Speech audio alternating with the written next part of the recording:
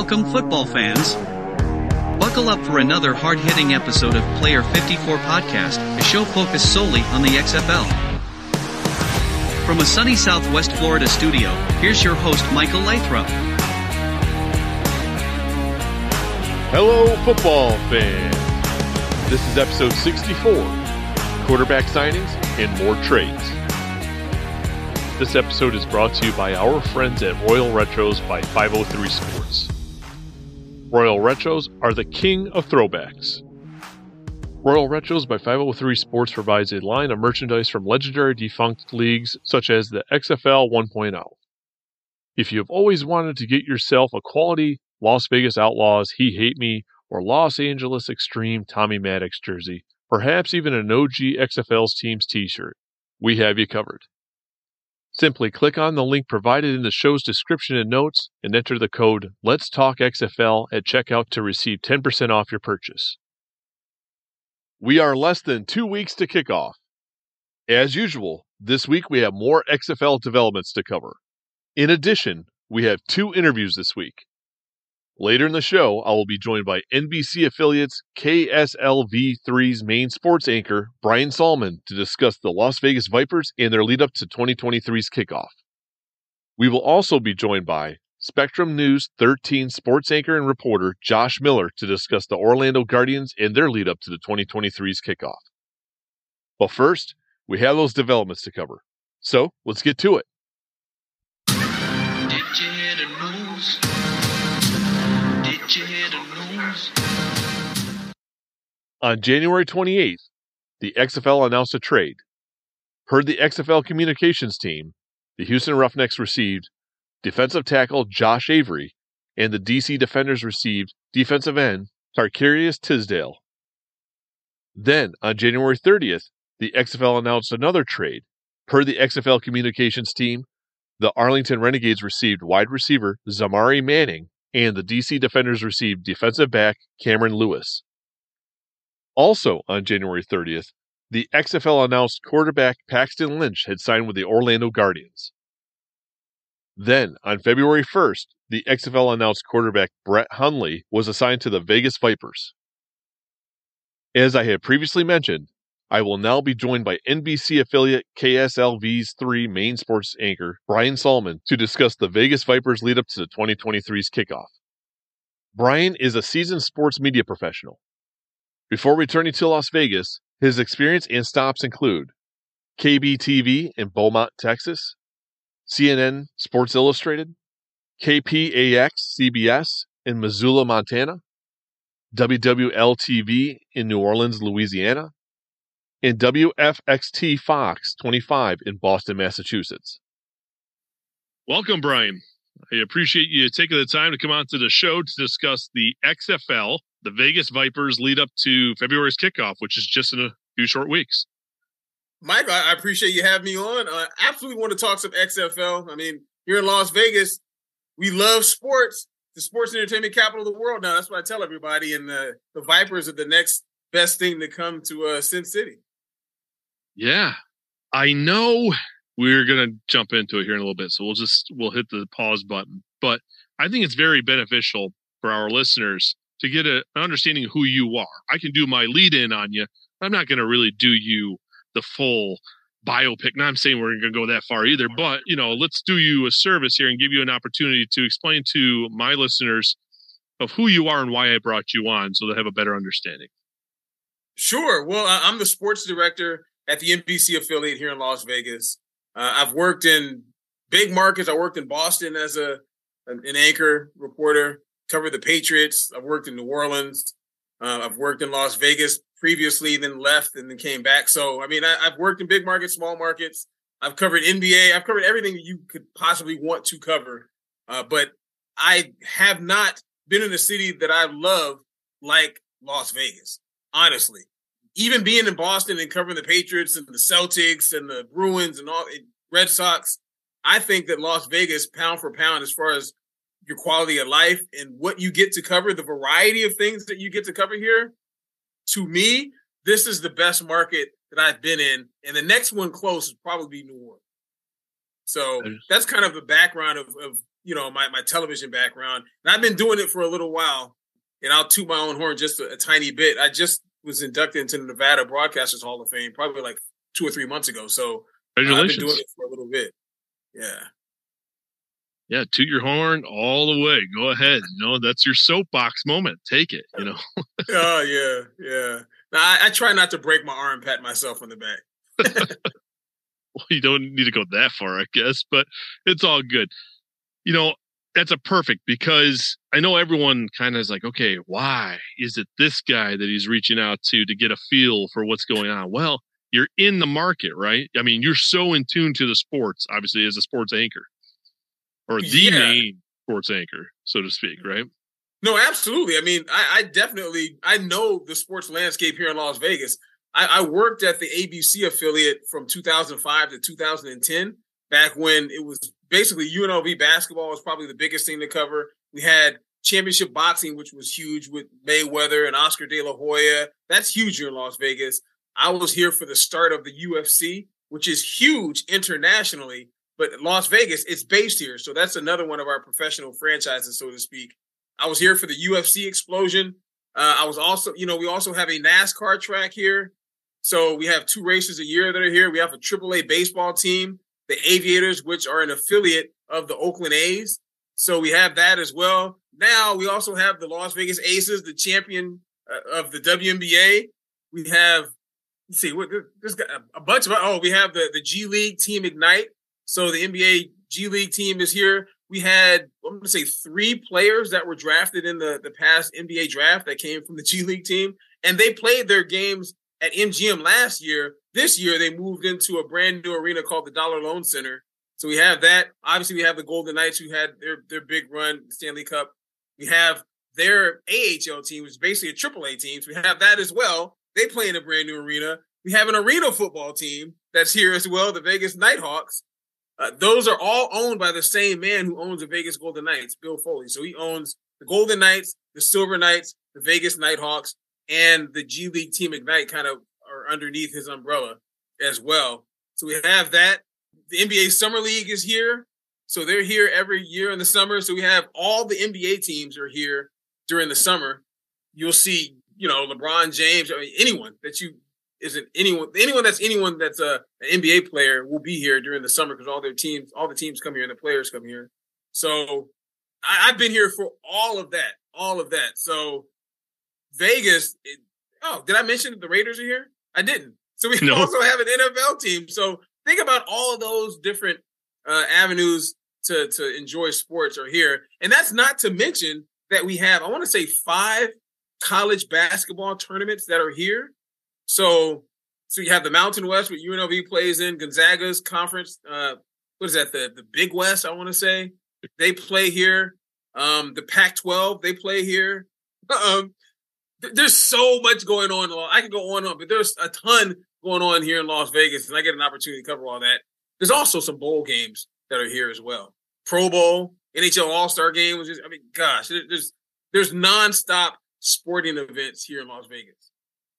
Like you're at a buffet and you got your plate right in front of you, right? It's all piled up, but you missed one. The Desert Dogs of the National Lacrosse League. And listen, I just had to fit it in there because there's so much.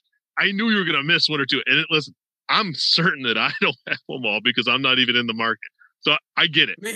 You got to go back to the buffet and load back up because there's more. No, that's right.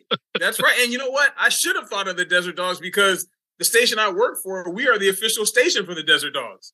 I actually boxed with one of the players for the Desert Dogs. I had their coach and a couple of guys on our show, Jackson Subak, he's kind of like their fighter, so to speak. A lot of Canadian guys, I didn't realize that box lacrosse is one of the official sports of Canada. I don't know if you knew that. So hockey and box lacrosse are 2 of the sports of Canada. Right. I learned that lacrosse was a bigger deal than I'd ever realized in Canada. Started watching some movies and stuff and I found out that hockey is not the national sport. It is perhaps the most popular sport, but it's not the national sport. So it's kind of interesting. Not that we're here to talk hockey or Canada, but yes, it's interesting how things like that play out. Well, anyway, you definitely just set the table really good for us to get into this. So let's talk some XFL. Let's talk.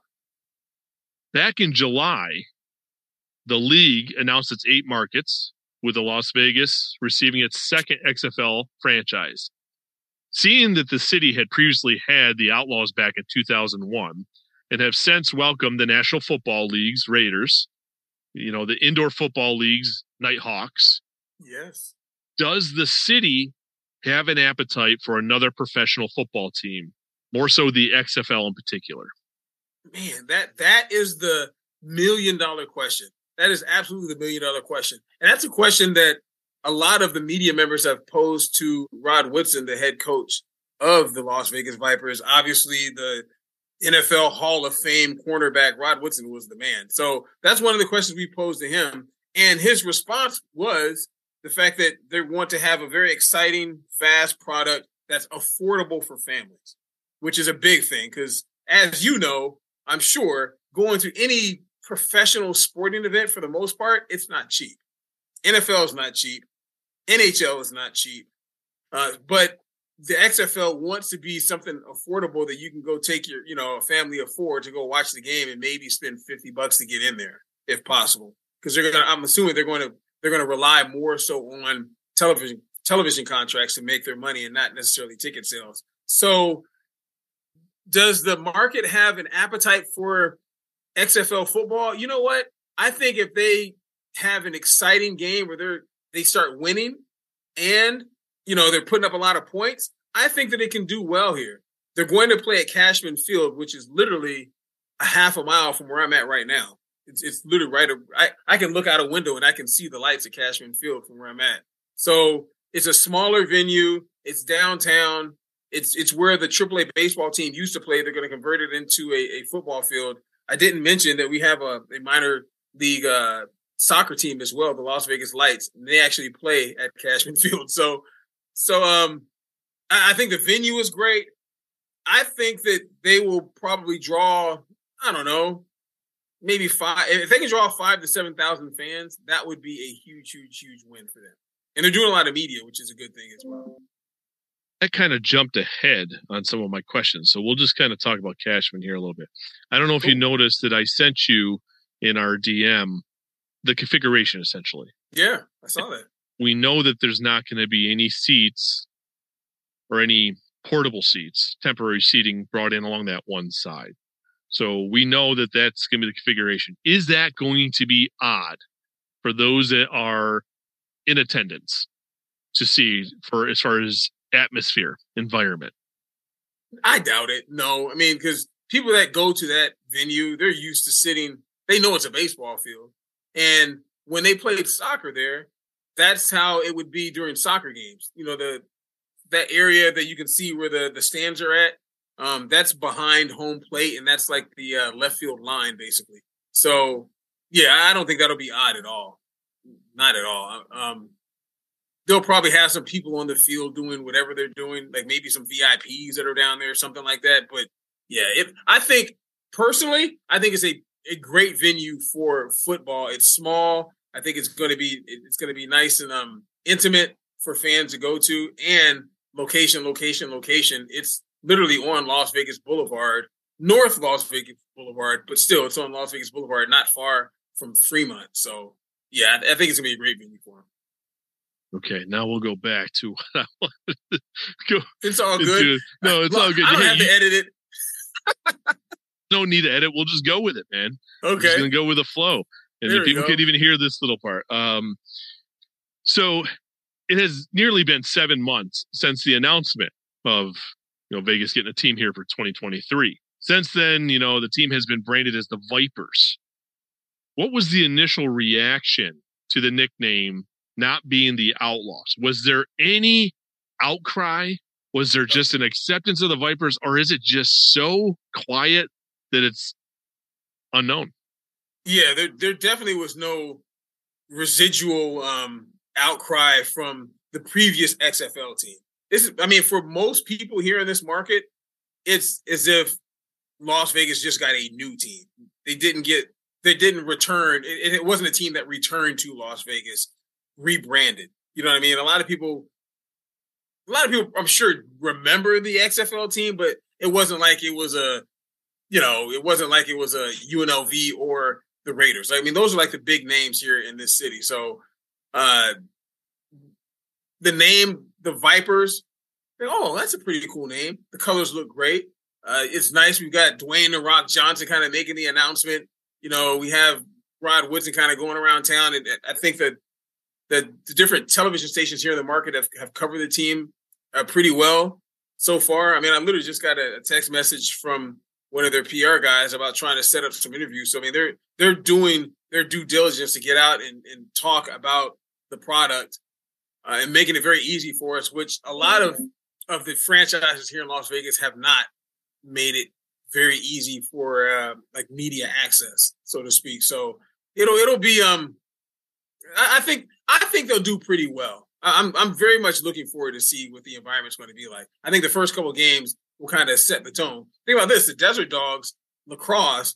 Who the heck watches lacrosse in Las Vegas? I'm thinking this is going to be a terrible idea. First game, they play in the same arena as the Las Vegas Aces at Mandalay Bay. It's called Michelob Ultra Arena, and they got 7,000 people in there. My mind was blown. Like, I could not believe that they had 7,000 people in there to watch a lacrosse game. So if that's the case for lacrosse, I think that XFL game, cool uniforms, a name, nice, good publicity here in Las Vegas, I think it'll do well. Is there any one of those teams, whether it's minor league, top tier, is there anybody that's struggling attendance-wise? I would probably say that the Team Ignite doesn't necessarily draw the NBA G League squad. And the reason why, this is my personal deal. This fact, they play at the Dollar Loan Center, which is in Henderson. It's a brand new arena. It's very, very nice. But for guys like myself, these are rich people problems in a sense, because Las Vegas is a small, big city, right? You can get anywhere for the most part in like a half hour, 45 minutes. But I don't want to drive way out to Henderson. To me, it's too far away. And you live in a real city, like too far away is an hour and a half. You know what I mean? Too far away is not 25 minutes out of your way, which I'm spoiled now. I don't want to drive out there. I don't think a lot of people, I don't think they draw all that well at the Ignite games. But other than that, the Silver Knights, which play in this very same arena, they draw, I think, pretty well for the most part for a minor league hockey team. Probably because they don't play as many games at home as Ignite. It seems like they're always playing a game, the G League team. The Desert Dogs, the first game, like I said, they drew well. The Aces draw well. The Golden Knights draw well. The Raiders, I mean, that's an investment. People are selling their tickets, but I mean, Allegiant Stadium is Allegiant Stadium.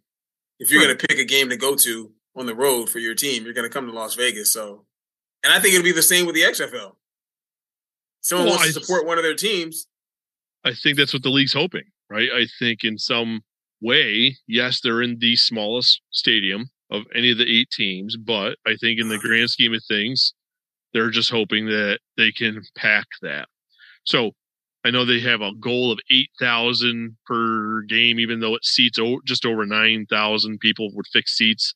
So we'll have to see what happens. But the reason why I asked that is because going back to 2001, different climate, sports climate, because they were averaging, I want to say something like almost 23,000 people for the Outlaws. Again, they did at Sam Boyd Stadium? Back at Sam Boyd. When I pulled up the numbers, if I remember correctly, because I don't have it in front of me, I think it was like 22,600 and something is what it averaged out. Now, I'm assuming it was like anything else back in 2001. The league started out really hot. So they might have been putting in 40,000 or 45. I don't even know how many seats, but whatever they did, they probably definitely did extremely well, and it probably tailed off pretty hard. But the average still ended up coming out to be like 22,600 something. It was right just shy of like 23,000. So that's the reason why I ask. I know that the appetite may still be there for sports because the city's just growing in general. And there's so many people coming in from everywhere looking for something to do. So whatever their interests are, I get it. I mean, that's why I was like, well, is there anyone that's not doing well? Because that's kind of like if you're the next new team, those other teams are not folding, right? No one's closing up shop. No one's being relocated. Well, you're still going to add to that buffet. And at some point, you can't select everything and put it on the plate. So that's where I'm just kind of like. Yeah, there's an overload. I completely agree with that. That line of thinking and wondering if that is going to be the case, which is why, in my personal opinion, I don't think Vegas needs the Oakland A's. We have a AAA team.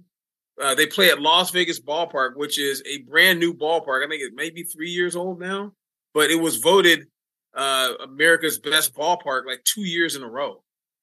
So, I mean, it's beautiful. It's perfect for minor league hockey, but there's no way, I don't think there's any way that Las Vegas would support a professional, Major League Baseball team with 35,000 seat stadium outside of the Strip corridor. Like, for instance, if it was somewhere where, like, for instance, where the Dollar Loan Center is in Henderson, if there's a baseball stadium out there, there's no way people are supporting it, in my opinion. If the 40,000 seat stadium is somewhere in Summerlin, which is where the Las Vegas ballpark is, it's on the west side of town, which is probably, 10 miles off the Strip or something like that. No way I think they're supporting it. If we get a new stadium built on the Strip, like where the Tropicana Hotel is or the Rio Hotel, these are places that they're talking about, maybe, then I think it could do well. But I think we're at a max capacity of sports franchises here in Las Vegas.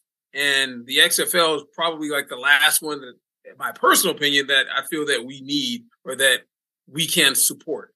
And it being at an 8,000 seat stadium, I think is perfect, because if you get 8,000 people in there, 7,000 people in there, it's the atmosphere is what you want. And it's going to be a very good atmosphere, because I can tell you the atmosphere for the Las Vegas Lights soccer team that plays there is bananas. And it would be great for football as well. As long as they follow the lead of all the other franchises here in Vegas. I don't know if you've ever been to a Raiders game or a Golden Knights game here. Being that you live in Florida, probably not. The atmosphere for the Golden Knights and the Raiders are different than a regular game. They do a lot of entertainment. There's a lot of entertainment value. They've made it into Las Vegas, so to speak. For instance, if you go to my my Instagram page, it's Bryan News 3, BRYAN News 3 LV, and check it out. I have an interview with Carlos Santana. Carlos Santana was the first person to perform at Allegiant Stadium for the very first Raiders game. They have a musical act at halftime for every Raiders game. Wow. Ice Cube and Too Short performed at the first regular season game for the Raiders. They've had Ludacris. They've had Run DMC. They've had Van Halen. They've had a bunch of different people perform at Raiders football games. The Golden Knights are the same thing. They have Cirque du Soleil during intermissions. They'll have the Michael Jackson Cirque du Soleil perform during intermissions down on the ice. They have the entertainment value for one of those games is literally nothing like you've ever seen before. And I've been in a few different stadiums across the country. You know what I mean? So it's the XFL is going to, and the Vipers specifically, they're going to have to live up to that moniker of bringing some kind of entertainment value, giving people a bang for their buck. Because, like you said, there's a lot of options. You go see Bruno Mars right down the street, and that show is fantastic. People are flying in to see that. You can go see Usher. Fantastic, crazy show. So if you're going to go spend money to go see the Las Vegas Vipers, you better bring something. You go see Santana. I mean, you know what I mean? Like you people with 1 million Grammys.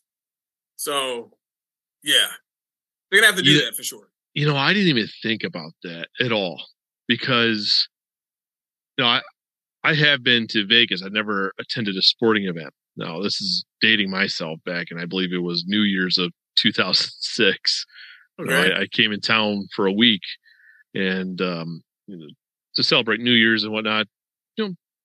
Everyone talks Times Square, whatever. You got to check out some of these other cities. How they do it. They shut down the Strip. They had all these vendors and stuff. It was a good time. My brother and I had a really good time. Anyway,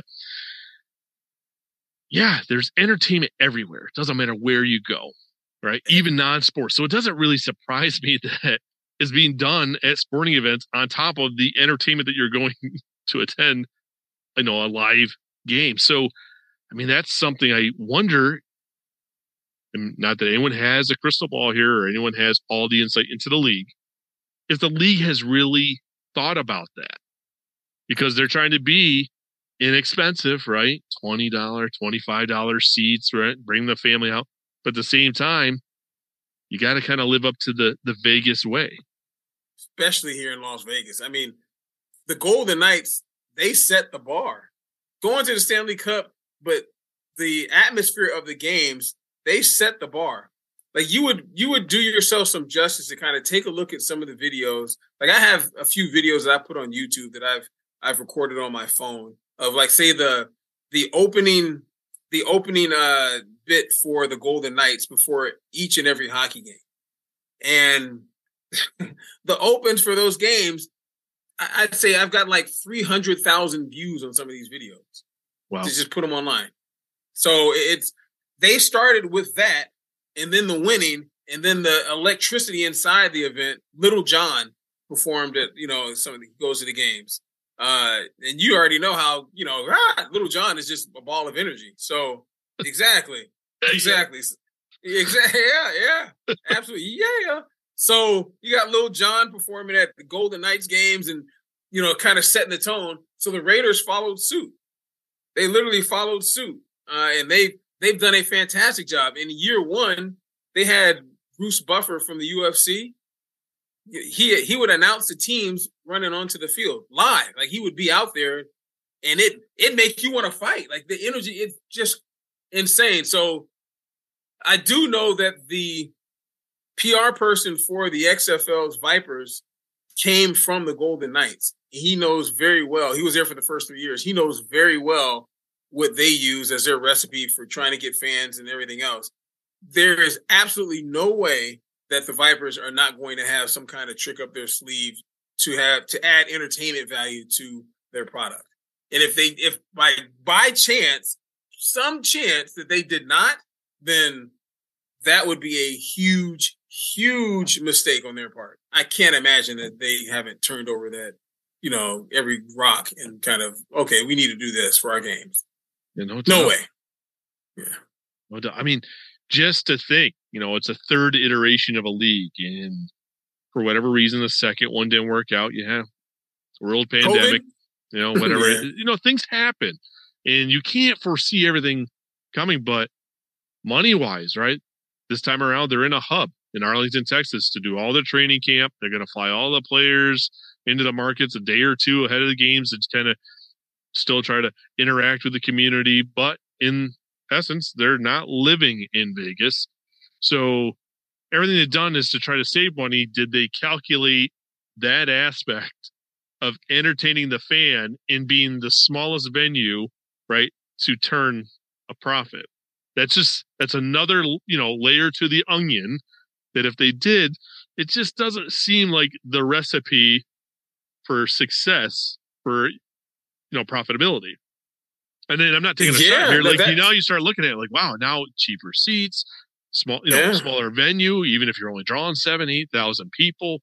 We'll have to see what they do, right? No doubt. It's a little early. They kind of got the information of the stadium out late. So here we are. We know the team is collecting deposits and focused on season tickets right now. But the reality is we're just a few weeks from the league kicking off. Luckily, the Vipers are kicking off in Arlington for week 1. Yes. But I look back on the schedule. They're set to be in Vegas for week 2. So, I mean, they haven't even got single game tickets out there yet. Knowing this, what do you anticipate week 1 being? Not what they could potentially pull on the season, but week 1, that second week, but the first week at home. Could it be a disaster? Honestly, I'm looking at the date here, Saturday the 18th. They're in Arlington. When is the Super Bowl? Well, their championship isn't going to be until May. Okay. May 13th, I believe. I don't have it right in front of me. Oh, I'm sorry. The 25th. Oh, my goodness. You got to be kidding me. So the 25th is talking about the Super Bowl. Super Bowl is, yes, the week before kickoff, right? So it'll be that Sunday before the 18th. I thought you were talking about the version of the XFL Super Bowl. No. I was wondering when the actual Super Bowl was, because obviously they don't want to have their first weekend be the weekend of the Super Bowl. Like that wouldn't be smart. Now, the XFL's whole premise from day one, even back in 2001, is to always start the week after the Super Bowl because there's that football hangover. Everyone wants more football. So that's kind of been the XFL way since 2001, 2020, 2023. Here we are, deja vu, the week after Super Bowl. Okay, good. Very smart then. So it looks like the very first home game for the Vipers is the 25th of February on Saturday, taking on the DC Defenders. So I personally, I think that first week they'll do well. I think they'll do really well. I'm looking at it for me personally, which has nothing to do with anything you're asking, but I'm thinking about personally for me. I recently just started. Well, I've been training for boxing for like the last 8-9 months, and I've got an amateur fight. I'm doing my first amateur fight. It's the 25th and 26th weekend. It's the same weekend as the very first home game, which is terrible timing. So get knocked out, man. I spar a lot, man. I spar with a professional, so yeah, I'm hoping I do not get anything can happen, but I'm big with keep my hands up. So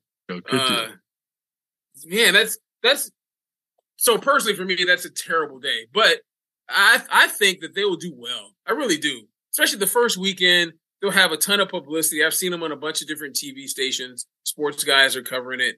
CBS affiliate, the Fox affiliate, and myself again, the NBC affiliate.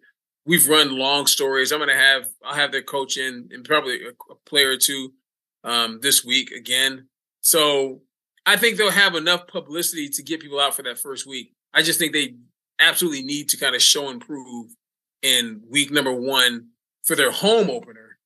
And honestly, their first game in Arlington as well, because all of us sports guys, sports folks here in Vegas, we will show highlights and talk about it. We'll preview it. We'll talk about it.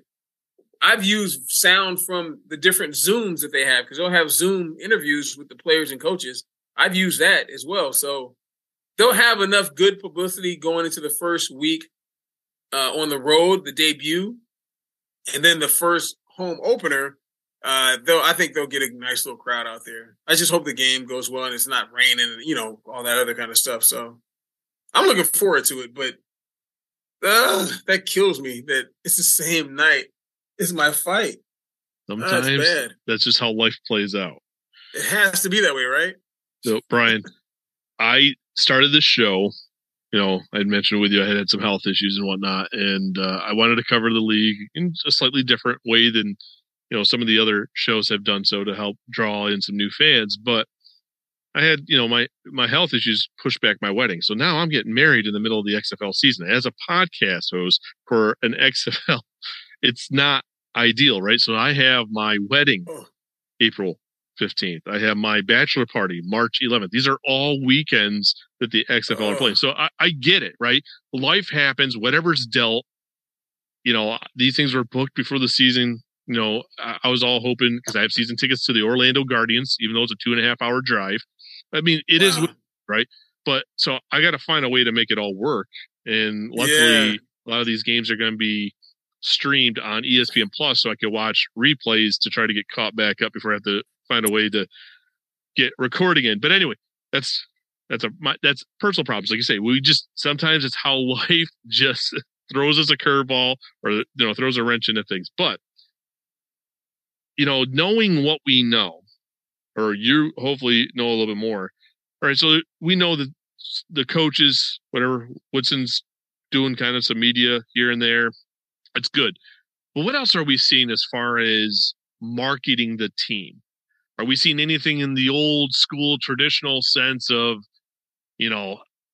TV ads, billboards, print media? Are we seeing, or maybe is it just pushing the television stations, the radio stations?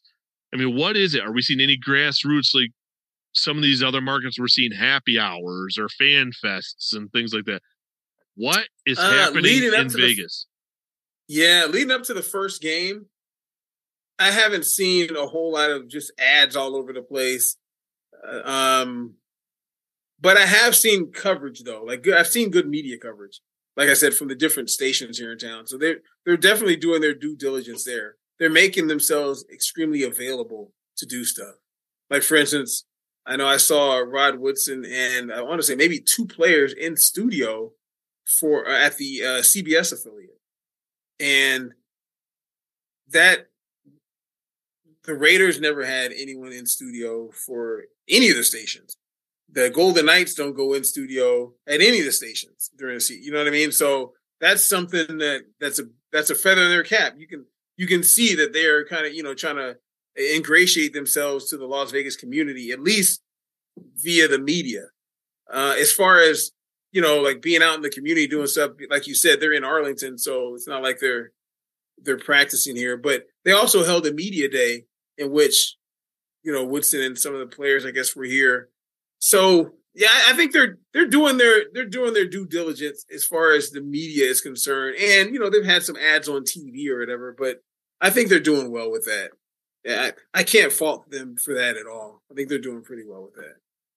That's encouraging for a team that, was very silent there for the longest time on a stadium, that are kind of behind the 8 ball and getting their season tickets. They haven't even started selling single game tickets. So that's encouraging, though, that they're not completely behind on everything, that they have at least been pushing the Vipers brand, not just the XFL, but the Vipers, to get that out there. And it's professional football, even if it's a developmental league.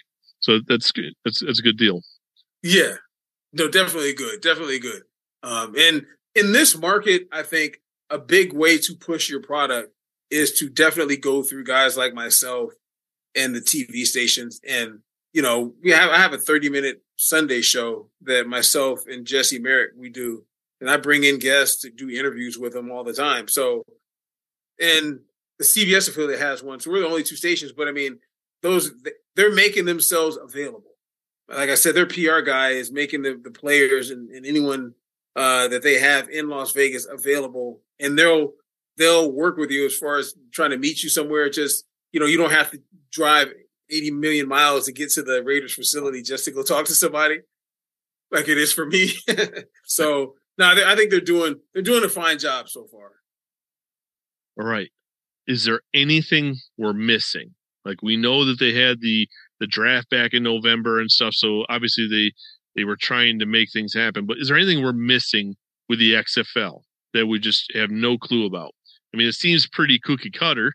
It seems pretty straightforward, but I'm like, is there anything we're just kind of missing with the Vegas market? So far, so good. I think we have to wait and see what happens with the first game. The only thing we're missing is how good is the product on the field, because that will matter. The Desert Dogs, they lost their first 3 games, I want to say, maybe their first 4 games. But the product was good as far as the excitement level. And Vegas is one of those towns, like if you stink, folks aren't going to go see you play, especially if you're like a new franchise. So that's something we'll have to wait and see what they look like on the field for sure. Well, right. Every team is still putting those pieces together, and I won't get into too much. I'll let you do your work and figure out what you got to. But it looks like there's some things happening today in the quarterback realm for the Vipers. Oh, really? We had Luis Perez, Brian Scott. Looks like Brian Scott has mutually parted ways. So I wasn't going to go this far, but it sounds like Brian Scott has mutually parted ways. And it sounds like a NFL guy could be coming in to take the starting reins. I'll leave that to you to use your sources, but from what we're seeing, nothing official has came out yet. So I'll plant that seed. So maybe you can dig into something for tonight's broadcast. Yeah, that would be something worth talking about, especially on a day like today, because I don't have a whole lot of stuff going on. Like Monday and Tuesday will be like my slower days. And then Wednesday, Thursday, Friday, Saturday, Sunday is going to be everything going on. So, but I appreciate the heads up. I'll look into it because I hadn't heard anything. The last big thing I heard was this weekend in the Las Vegas Aces getting Candace Parker. Yeah, I did see that. When I see that yesterday, 2 days ago, something like that. It was just recently. Yeah, on Saturday. Man, that's massive and they have a very good fan base here too. So, well, star power helps sell, right? I mean, when you talk about entertainment, and I think that's exactly what the Vipers have here for a developmental league, a supplemental league, however you want to look at these alternative leagues to be.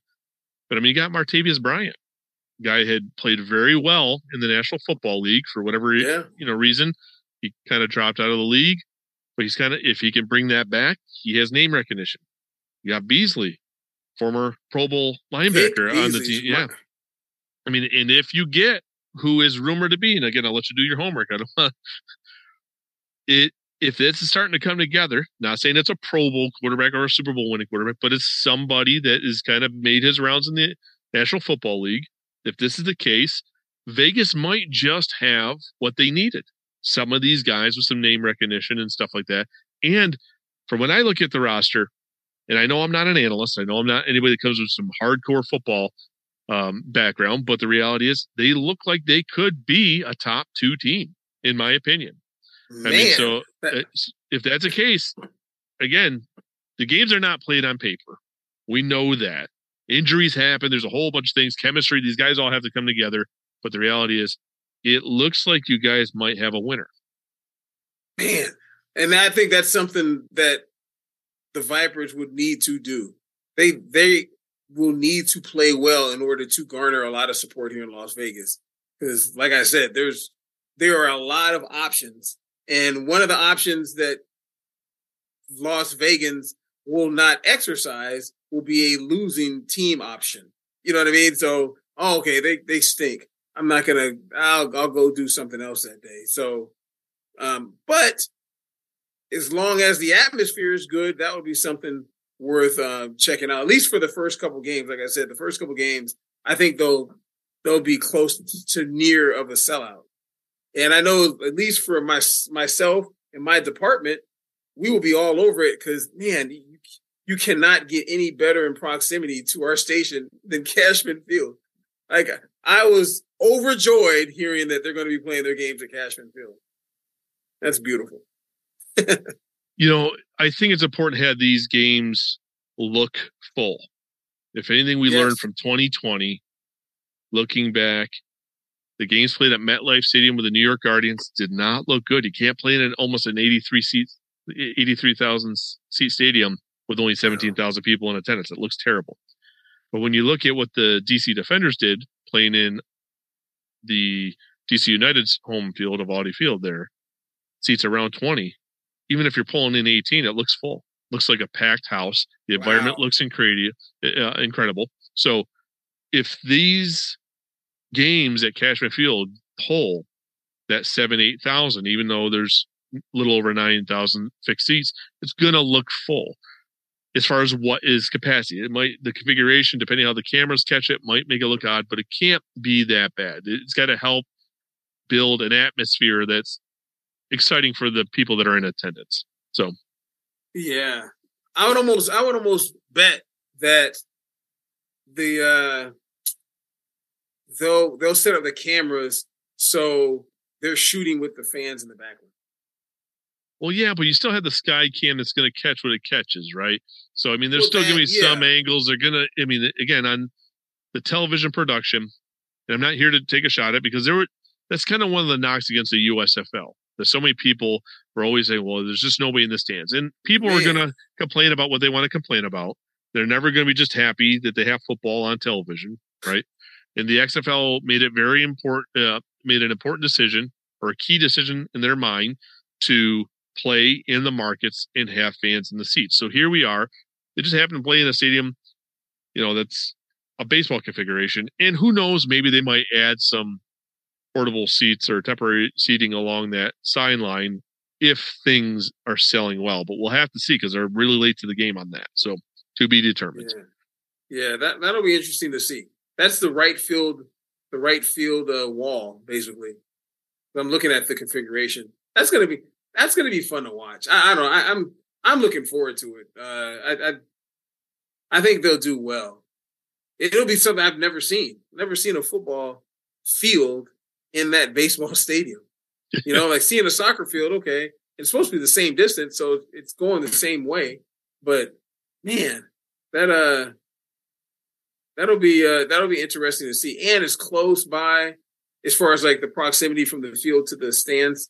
That's pretty close. So that's gonna be interesting to see. Well, Brian, it has been a pleasure, and I appreciate you taking the time to come on the show just to talk about the XFL, the Vipers, you know, kind of what you're seeing in the market as far as sports, because I think it's something that a lot of people have been wondering. Is it too saturated? Is it not? Is it just so sports crazed that, you know, they're living it up for, you know, because they were so deprived for so long on professional sports, right? So, I mean, it's a growing city, so not to rehash anything, but I appreciate, because it gives us the insight that a lot of people kind of wonder what's going on. And now we have a little bit more of an idea what to anticipate when the Vipers kick off in week 2 of the season. So I appreciate you coming on. It's really been a pleasure. Nah, of course, man, Michael. I appreciate you reaching out to me, man. Like this was fun. This is very nice to meet you and talk. I'm a sports guy, man. Like I talk sports. So I enjoy talking all sports, no matter what sport it is. It's just in me. So, and I'm excited to see what happens with the XFL. And you've actually taught me some stuff that I didn't know. Like I had no idea about what's going on with the quarterback situation. As soon as we get off, I'm going to go ahead and take a look at that. But, and I hadn't looked at the configuration of the field inside of Cashman Field, but I just kind of thought that it would end up being good. I've seen a few football games in baseball fields.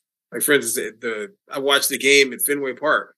They covered high school football games at Fenway Park before, and that was pretty cool. So I think it'll be nice. I'm looking forward to it. And the XFL in Las Vegas, I think on a smaller scale, as long as they're not trying to fill Allegiant Stadium, I think it shall do well here. I think it'll do well. Well, that's our hope. All of us people that are, whether it's emotionally invested into the league or somebody like me that has a podcast, puts a little bit more of my time and energy in, to supporting the league and helping get some things out there. But yeah, that's what we hope. We want football to stick around all year round now. That's what we had hoped for a long time, all these football fans. And hopefully we finally get it, week after week after week, and then season after season, because we've seen just so many, for whatever reason, either get to week 5, week 7, and sometimes they don't even finish the season, whether it's a pandemic, whether it's just finances for whatever reason fall through. But it'd be nice to start piggybacking some seasons and keep football all year round here in the United States. It'd be awesome. Yeah, and here in Las Vegas, I'm looking forward to it. Well, before I let you go, if you wouldn't mind taking a moment here just to share where some of my listeners could follow you if they'd like to kind of keep in tune with what's going on in Vegas and the Vipers. Please do. And I appreciate you giving me the time to do that. Yes. I'm on all the social media platforms, from Twitter. I'm pretty active on Twitter, pretty active on Instagram as well. On those two, for Twitter, it's Brian, Bryan, News3, NEWS, News3LV. So that's Twitter, Brian, News3LV. Instagram, it's official Vegas Brian. My account got hacked probably like 2 months ago, and I had to change my name, but it's official, just regular old official, OFFICIAL, Vegas Brian. And I have a lot of content on there, man. I put a lot of stuff from either Raiders games or UFC fights or Golden Knights, Desert Dogs. Like I said, the interview I had with Carlos Santana. I had some video which went crazy of when Ice Cube and Too Short just formed. They just performed again. I want to say it was the 49ers game, the 49ers and the Raiders game.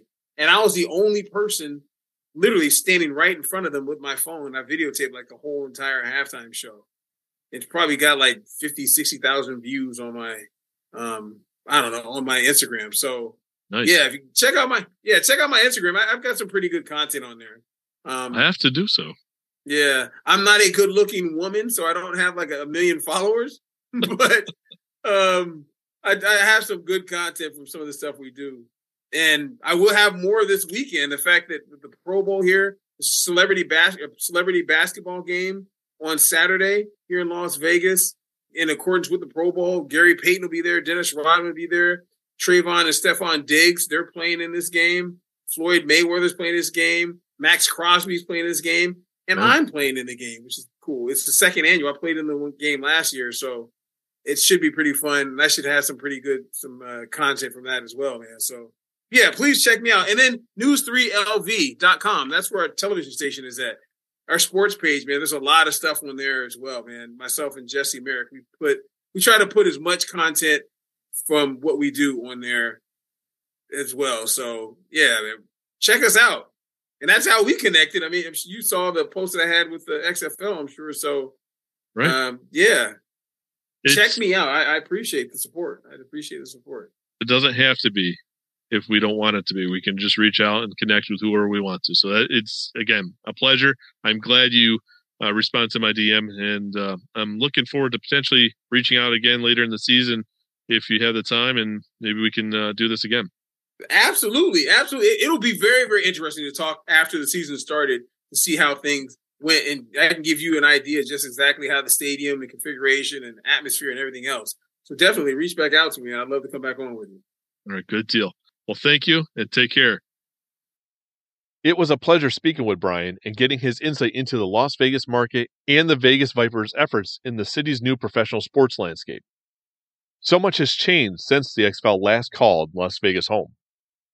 Brian's involvement and reach in the city is second to none. If you visit his Instagram account, you will see an array of events and interviews he has attended and given that exceed the realm of sports. His appearance on the show is a real treat, and I look forward to following up with him later in the season. As I have previously mentioned, we will now be joined by Spectrum News 13 sports anchor and reporter Josh Miller to discuss the Orlando Guardians and their lead up to the 2023 season. Josh's roots run deep in Florida. He not only grew up in the state, but he also attended Stenson University in DeLand, Texas, for his undergrad. After receiving his master's degree from Syracuse University, he returned to the Sunshine State, joining CBS 4 News in Gainesville, where he earned the 2021 AP Florida Association Broadcast Journalist Sports Story of the Year Award.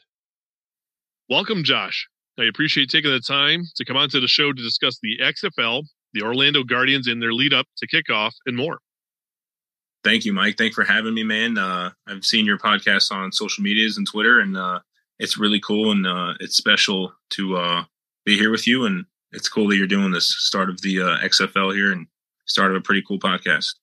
Well, I appreciate those kind words, and yeah, I think it's a cool league to be covering, so, it's awesome to have people like you to help give us some additional insight that we're lacking, and not everyone's in each of the markets, so that's kind of a big deal for me and my listeners, essentially. Yeah, man. Cool insight. Before we dive into the XFL, I think it's pretty important and beneficial for our listeners if we kind of get a little bit of your backstory, as to why I brought you onto the show, so they have an understanding you're not just another guy. So if you wouldn't mind just sharing some of your background, we would appreciate it. Cool. Yeah, for sure. So I'm a Florida guy, Florida boy, lived in Florida most of my life. I went on to play college football at Stetson University. It's a Division I FCS school. I actually have a couple teammates of mine that have played in the XFL or are playing in right now, and some other guys I played with. So it's cool to talk about this too. After my playing career, I had to stop because of head injuries and stuff. I went on to grad school at Syracuse University for broadcast journalism. I got my master's there in broadcast journalism, then went on to a CBS affiliate in Gainesville to cover the Gators. Then most recently, about 6 months ago, moved to Central Florida in Orlando to be a sports anchor and reporter covering Central Florida and kind of all Florida sports for News 13, one of the local news stations here. So doing what I love, man. I love talking to people, love talking about sports. So it seems like a pretty good profession so far. Yeah, that would seem like most people's dream, just to follow the sports, talk about the sports, and get paid for it. It just seems like a dream. So you are living that so-called dream. Not that it's not a full-time job, because like you were sharing just before we got started, things pop up and you got to do what you got to do. So, it's kind of that grind as well. So, yeah, sure. I do appreciate the time. So let's dive into this XFL and the Orlando Guardians. Back in July, the league announced its 8 markets, with Orlando receiving its second XFL franchise.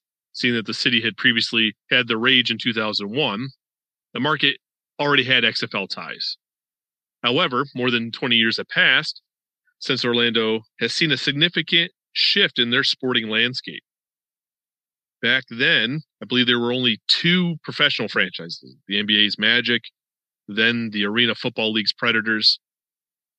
Now there are multiple teams, which Orlando is home to. As we previously mentioned, obviously both of those teams, the NBA, the Arena Football League, but as well as hockey teams. You got the ECHLs, Solar Bears, the Major League Soccer's Orlando City, NWSL's Pride, and I believe there's a professional women's team, right, called the football team, the Anarchy.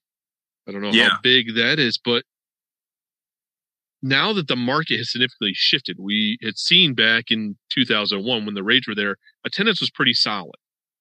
Is the market too saturated with sports now? Professional sports, that is, because I mean, we obviously know that, Central Florida is got a pretty decent football program now and drawing pretty well. I mean, is it too saturated now, or is it perfect? I think it's perfect because of the sport. So you look at football within Central Florida, the Orlando area. Closest professional team is going to be Tampa, about an hour and a half, 2 hours away. Next is going to be Jacksonville, same distance. And then you got Miami, which is 3.5 hours. So Central Florida is kind of a melting pot for different professional football fans. And I think what the Guardians do is it gives people that live here, especially with the new league coming up back and a new team here in Orlando, it gives them the chance to root for their own hometown professional football team. So I think it's the perfect fit for that. As far as other professional sports, I know they've been welcoming to the Guardians and they want to see them succeed. I know Camping World Stadium, where the Guardians are going to play, is a big bowl season venue. So like they have the Citrus Bowl, the Cheez-It Bowl, they have the Cure Bowl here in Orlando. There's a bunch of different bowl games. They have the HBCU kickoff or All-American game between FAMU and Bethune-Cookman. So people want to see football here in Orlando. And I think bringing an XFL team and the Guardians to Orlando just kind of, I don't want to say pleases, but kind of makes everyone on the same team. They're excited to root for a common team here. Well, that's encouraging that a league coming into town, that there's actually a market for them. We can always look at larger cities and assume, well, anything's going to succeed. Well, that's not always the case. So, it kind of makes you wonder, well, just because there was some success with, attendance back in 2001, well, this landscape had shifted. But Orlando's also a growing city, from my understanding. So I guess even though more options, there's still more people. So, and it's very tourism driven, with people always coming into town with Universal, Disney, all those things. So I guess it's not that big a surprise that, there's still opportunity. So there has been 7 months since that announcement, though. Since then, the branding came out. They elected not to come back with their Rage branding, but to use the Guardians branding, which had been with a New York franchise in 2020. Do you have a pulse as to what the reaction is to the Guardians name and maybe not bringing back the Rage name, or is it kind of just really indifferent? I think it's more indifferent. I think people do know that it was associated with New York. So there could be some like, hey, where's our own unique Orlando type name? I know it's crazy how sports have evolved, but there's now Major League Pickleball. And there's an actual professional pickleball team in Orlando, and they're called the Squeeze, because orange, citrus, Florida. So I think the Guardians of the XFL could have, maybe honed in more on the whole Central Florida connection. But I don't think people are per se like worried or upset about it. I think more so maybe like they see the connection and maybe see it as like, oh, okay, well, that team's now here in Orlando. Well, for somebody like me, I'm a transplant. Moved down from Syracuse down to Florida, and I was a season ticket holder for the Guardians. So it's cool for me that I get to follow the same team, so to speak, even though and really it's not. Different coaching staff, different players. But it's kind of cool that I'm now a season ticket holder and I'll be driving the 2.5 hours from where I reside in Southwest Florida. But for most people, I could see like, yeah, it just kind of seems like a random we just plucked one team from a spot, threw it in another, but we kept the name. So I could see how that's kind of odd. But, sometimes fan bases or people are just eager to have more of something. And in this case, as long as they're just happy to have football, it could be just indifferent. We have a lot of transplants, like myself, coming down. So from New York, obviously Florida's gaining population. New York is, losing population. So maybe there's enough New Yorkers just to kind of accept that. You know what I'm saying? Not just myself. But anyway, so the name's kind of indifferent. So we don't have that as a drawing point for this team, which kind of, things came out a little late. It's got me kind of wondering, like a lot of other people. We're looking at some of these teams, and you can get on Ticketmaster and you start looking to see how many seats are available for what's available in those sections. Orlando just seems to be lacking a tad bit, right? A little bit behind on some of these other teams. Larger venue, but it's just not selling as much. So it makes us wondering, what is happening in Orlando? I know that there's a fan fest coming up, on February 11th at Broken Strings Brewery, but that's a very fan-driven thing. Is there anything we're seeing with the team or that you're seeing in the market that the team's doing? Is it traditional marketing as far as TV, radio, billboards, print media, in the papers? Not that anyone really reads the newspaper anymore, but are we seeing more grassroots type of things? Are we seeing anything in Orlando? I think the team is trying to get more so word out of it. Like they've met like with our station and the other stations in the market, and they're trying to get the word out. I know head coach Terrell Buckley's met with, a lot of us sports anchors and has talked, and we've ran, pieces on him and kind of what he brings and the whole Guardians thing. Last week, they did a press conference at the stadium with the part owner. I forget her name, Danielle, I think. Danny Garcia. Yeah, Danny Garcia. And she's actually an Orlando native. So she was talking about how much she wants Orlando to be, kind of like a powerhouse for them in the XFL, and her being from here, how the connection is strong. But I think really they're just trying to get the word out right now, whether that's through TV, like you said. I know they've also talked to radio stations. I'm thinking that they are doing some stuff, probably with the Magic later on as their season starts and the Magic season kind of gets into the thick of it. But I think really just traditional marketing, trying to get it out. Because I'm sure there's a lot of people too in Orlando, because like you said, it's very touristy. There's a big university here. So there's some people that may not know of the XFL. So they're not only, harping on the Guardians, but I think the whole XFL as a whole. Yeah, it kind of seems like by the time things got announced, like whether it was the cities and then eventually took time to get the branding out, whether it was coaches, the draft didn't happen until November out in Vegas, but now they have their hub in Arlington where they're doing all of their training camps and stuff. So obviously there's a missed opportunity for these markets that don't have their coaches and players there all the time to help that grassroots. But we have seen a little bit on social media where some of these teams, coaches are flying in to the market with maybe a handful of players, and they're doing these different happy hours and whatnot. Now, I know I'm a member of the Huddle and I'm a season ticket holder and whatnot, and usually that type of stuff would be communicated, but I haven't seen it. And I just wondered, is there anything? And we just missing it. And because there's nothing on social media, there's nothing coming through emails. And it just seems like, okay, the season's kicking off on the 18th. I understand that the Guardians are traveling out to Houston, but the reality is week 2. I mean, it's not that far away. Now we're weeks, week 2, they're right at home against the Brahmas. So the San Antonio team, it just seems like it's go time, and it makes people just kind of wonder. And, I'm obviously an XFL show, so I try to put the league in a good light, but we also have questions, right? Not just myself. It's my listeners hit me up in DMs. What are you seeing? I'm not seeing a whole lot, but that's why we have somebody like you. And were you in attendance at that press conference? Yeah, I was there. And you bring up a good point, because I don't know if it's, money, if it's a monetary thing, from the team, right, or if it's just a focus on necessarily the product itself, the guys on the football team. I know they signed just recently Paxton Lynch as a quarterback. He's a Central Florida product. I don't know if that was maybe like a marketing tool, like, hey, we got one of Central Florida's owns here at quarterback. I know they also have Francois there, so they have a deep quarterback room. But yeah, it could be a combination of those things. But yeah, you do make a great point. Like you would think that wanting to fill, butts in the seats and getting people out to the games would be a priority at this juncture, less than a month away from kickoff. Well, especially being in a large venue.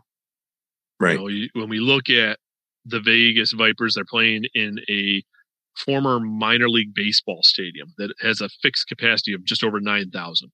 That's not going to take much to make it look full on television. When you look at the DC Defenders, they play in a soccer-specific stadium where the DC United play.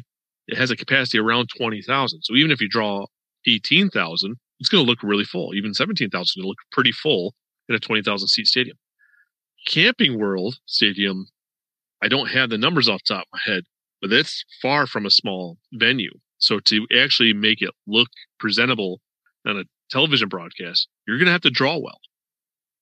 Yeah, it's between. I know it's between 45 and 60,000. So it's a professional stadium. But yeah, in talking to Coach Buckley last week, I had a one-on-one with him. He was telling me that Camping World itself, and being in Florida, they see that as a selling point. That they see, the nice weather in mid-February, the fact that it is more of a professional stadium than these other XFL teams, and just the fact that, it's Florida, the hype around football, the hype around wanting to be a professional football team is going to be a selling point. Now, I don't know if that's what they're solely banking on.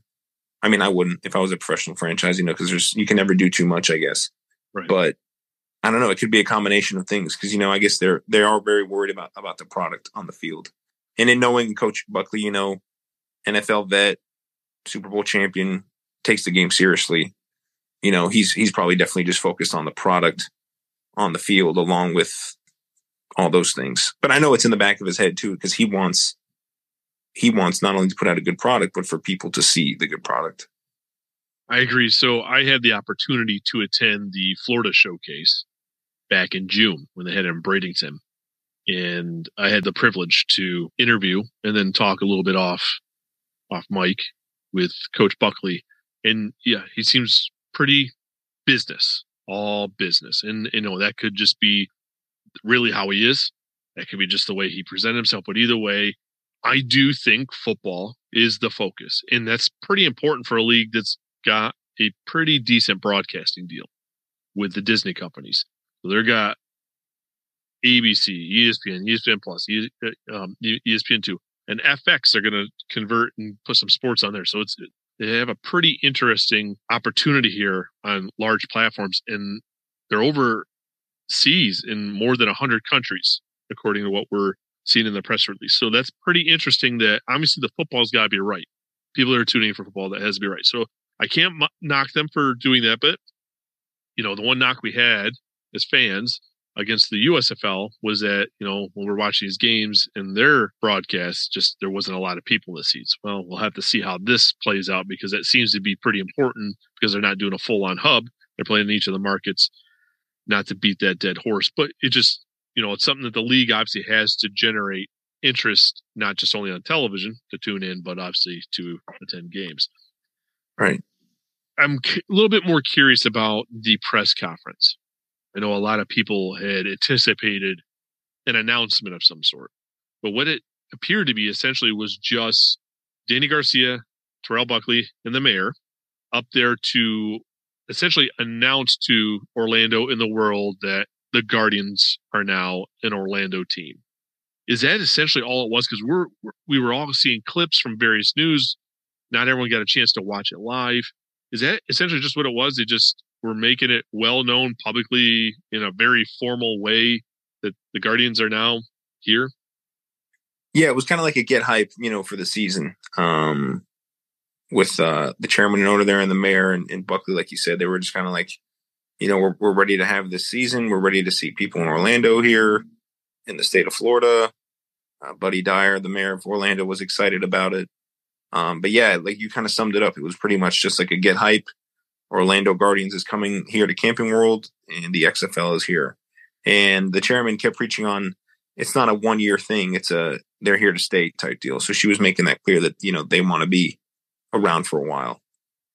Yeah, we've heard this 3 to 5 year plan that they're planning even on losing money for the first X amount of years, that they have a plan of longevity. So hopefully that's the case, because we've seen so many times with these alternative or supplemental football leagues kind of struggling in year 1 and not making it to year 2. So hopefully that is something that is committed between Danny, Dwayne The Rock Johnson, and Redbird Capital, all the ownership. So definitely something that, every people are skeptical, but it seems to be the talking point, the positivity that's coming out of the ownership. So that's a good thing. As far as Coach Buckley, I know we've talked about how he's a professional and he's got ties even to Florida, being a Dolphin. He had 2 different stints with the Miami Dolphins. And he even played at Florida State. Right. Is he like exactly what Orlando needed at the helm? Is he known enough? Like, I know as a Dolphins fan myself, before I moved down here, I knew who he was. But how well known throughout Florida is he? Is he enough of a marquee name? Does he seem to be the right guy for the fit of Orlando? Yeah, I think, living in Central Florida, you find a lot of FSU fans, people that know of him as playing. And then you also got a lot of Gator fans, people who knew of those, matchups back in the day. And then, like you said, the NFL, his stints with the Dolphins, he won a Super Bowl. So I think people know about him, and getting the word out, he's definitely expressed what type of product he wants to have out there on the field. So I think the combination of his resume, his background, and his passion too, that you see translates from obviously being a player to now coaching the Guardians. So let's take a look at football. You're a football guy. You played yourself before your career got, shortened due to some head injuries. But when you're looking at this roster, you already mentioned Paxton Lynch and you mentioned Francois. When you're looking across this roster and knowing some of the guys you played against there in this league, what are you seeing? Because a lot of people think that the Guardians are not going to be at the top. We're starting to see the sports betting odds that are coming out, and they're not so kind to the Guardians. They look like they have either the worst or second to the worst odds, depending which sports book you're looking at. So what are you seeing when you see this roster? Do you have hope? Are you encouraged? You think it's going to be a little bit of a struggle? And it's not the bag on anybody. What are you seeing? Yeah, well, in talking with T-Buck, Coach Buckley, obviously, the salary and this league is not, what the NFL is, what guys are making, league minimums, stuff like that. A lot of guys are trying to get to that point, obviously monetary value, fame, and all that. But he was basically telling me that, the training camp that's going on now, lifts, workouts, that he's seen grit, hard work, and a different type of work ethic that he hasn't seen before in guys. And, in playing with guys that are in the XFL, there's a lot of talent. There's a lot of guys, that could be on practice squads, that could be special teams guys, that could be playing in the NFL.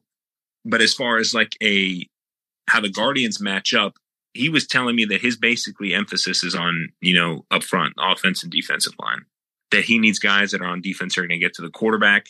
He also prides himself, obviously, being a defensive back on the position. So he's coaching DBs and he's making sure that those guys are right in their sets, their presses and how they cover. Linebackers, he wants them to be physical. And then offensively, he thinks from a defensive standpoint on that. So he kind of wants to get his guys prepared for anything that's going to happen, have a big offensive line up front that can move some guys, run the ball. He said they got some good backs as well as some tight ends that they can mix in. So I don't know. It's hard to judge. There's definitely guys on there that, have played at some big time programs that were roles at, big Power 5 schools that have, won some conference championships and have done great things at, high Division I level and are, some NFL bounce backs. But it's hard to tell because I think in a league like this, you look at the speed of the game and it's going to be faster than college, but then you also have some guys that played in the NFL that it's going to be not slower, but it's going to be, their instincts are going to be quicker. So I think if the Guardians can control, like T-Buck said, the line of scrimmage, which is big, and kind of just play to what he says, I think that they can do some damage. But as far as players stand out, I don't know. I think maybe after the first or second week, you'll start seeing some guys like, okay, like this guy can play. You'll see a linebacker, that's making a bunch of tackles, or running back, he had 100 yards this game, had like 80 yards this next game, a couple touchdowns. So you'll see some guys step up. He told me also there's a lot of competition in that quarterback room, that they're still trying to figure that out. I'm sure bringing in Paxton now brings in a whole different side of competition, because he said there's some guys that can play in there. But I think it could be exciting. As far as the betting lines, I don't know. I guess that's probably maybe solely based on talent, because, some other teams might have other guys. But I don't know. I think it's going to be interesting to see how they come out the first game. That's always a big telltale sign of how kind of things are going to go. And you'll see how prepared they actually are. Because if T-Buck says they're doing what they've been doing, then they'll come out firing on all cylinders. When I look at these sport betting lines, I'm not a big sports betting person. So, the odds and all that stuff. Clearly, there's not much to go off, right? We don't play the games on paper. And it's funny because if you look back at these other alternative leagues, the leagues didn't always play out how people anticipated just before the season started. Like, they picked their top teams. It's always some under the radar team, so to speak. And if that's the case, the Guardians are probably just as under the radar as they can get. Not only odds wise, because I think there was 4 or 5 sports books. There was a column I ended up posting on my XFL Mike Twitter account. And they're either dead last, or I think in one column for one of the sports books, they're tied for last or something like that. But the Guardians have the most number of fan-controlled football players, which is this pretty new, very flamboyant league that a lot of people are just not aware of. I was never really in tuned into it. So I think so many people looked at, well, what's up with this? They had like 9 players at one point, and people are just like, oh, I think that's part of people just kind of casting them off as, we got teams like the Renegades and the Vipers that are loaded with more veterans. The Vipers have Bryant and Vic Beasley and so like a former All-Pro. Like, these are known, and I think sometimes that catapults some of these teams higher up the chart. But the reality is, the games have to be played. And Coach Buckley's not the only rookie head coach, so to speak. First-time head coach. Coach Beck. You got Hines Ward, Rod Woodson himself. These are all rookie head coaches. So I think they got just as good of a chance to be that underdog, to use that as the motivation. Is like, it doesn't matter what these sports books are putting out. They typically have been wrong with whoever the favorites have been and whoever the people are. It's always been one of those. So if I am Buckley, if I am the team, if I am Orlando, the fan base, I think that's something to be encouraged about. I mean, it's just my quick take that, don't get caught up in all of the hoopla of these other teams. For sure. I think it's also an advantage because you look at the guys, like you said, those all pros and guys that had careers in the league. For Orlando, I mean, you're in the XFL to begin with, so you have a chip on your shoulder. To have a chip on your shoulder and then be the team that no one thinks is going to win or do anything, that gives you an extra added chip on your shoulder. So in reality, these guys on the Guardians, not only do they have nothing to lose because their goal and dream is to go play in the NFL, but in this own league, which is created for guys that have nothing to lose, they have nothing to lose on top of that, if that makes sense. So their motivation and their want to be great should be like way bigger and way higher than some of these other guys on the other teams. And the fact that you have a coach as passionate as Terrell Buckley, I mean, I think and I hope that they'll come out week 1 and this whole season just kind of just fired up, just making plays all over the field and have a good product out there for people to see here in Orlando. Speaking of week 1, what do you anticipate seeing as far as attendance? Not week 1, but their first home game in week 2. In talking with some other, guys in the market, sports guys and just speaking, because we talked about this, it's hard to say, because it's going to be the first week or the first game in Orlando, excuse me. I think it's very dependent on, because if they get their butts kicked in week 1, that's not going to look good. I don't think it's going to be good for anyone, not the team, not the fan base, not anything. So week 1 is very big, for the Guardians. They can come out and get a win and then come back to Orlando for their first game, I mean, I think you're looking at, between 10 to 20,000 people, which would be great, for the Guardians' first game, 10 to 20. I mean, it's not going to look that packed because Camping World can seat up to, 60,000, I think. But I'm hoping anywhere between, 10 to 20,000 for that first game. And I think if they can just keep building momentum, continuing to get the word out, continuing to kind of be more in the community, they can get more people in the seats. But I would say anywhere between 10 and 20,000. Yeah, I think that'd be a pretty good.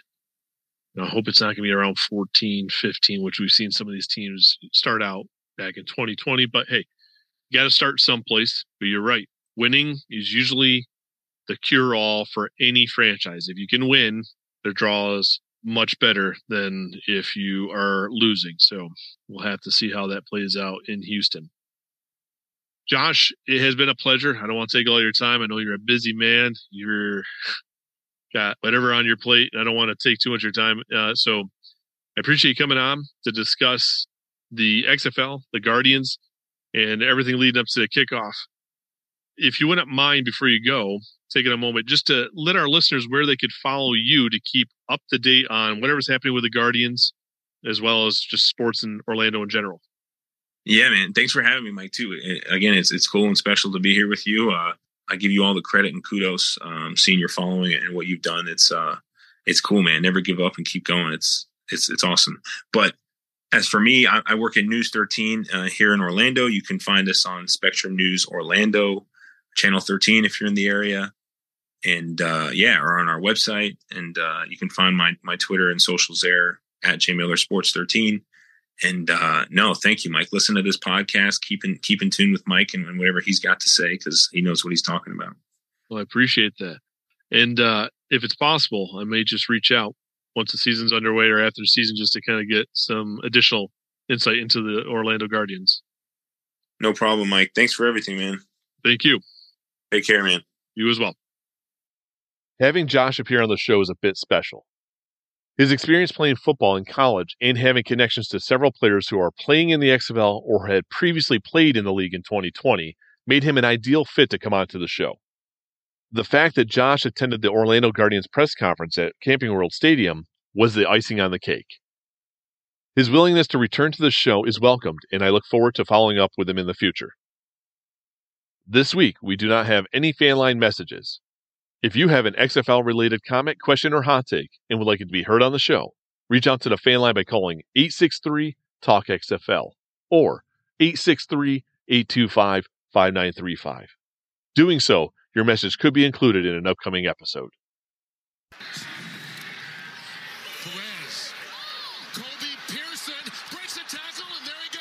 All good things must come to an end. This concludes another episode of Player 54 Podcast. As always, I am interested in receiving your feedback. So do not be a stranger. Reach out to let me know your thoughts, and if you do so, your comments might just make it on the show. But before you go, do not forget to subscribe and rate the show on your platform of choice. One last thing. If you're interested in checking out our friends over at Royal Retros by 503 Sports, do not forget to click on the link in the show's description and notes, as well as that sweet code, Let's Talk XFL, for 10% off your purchase. Thank you for tuning in. Till next time, cheers. Thank you for tuning into today's show. Don't forget to subscribe and rate Player 54 Podcast on your platform of choice. You can follow the show on Facebook, Instagram, and Twitter at Player 54 Podcast. Do you have a question or topic you would like to have addressed on the show? Message the show via social media or send an email to player54podcast@gmail.com.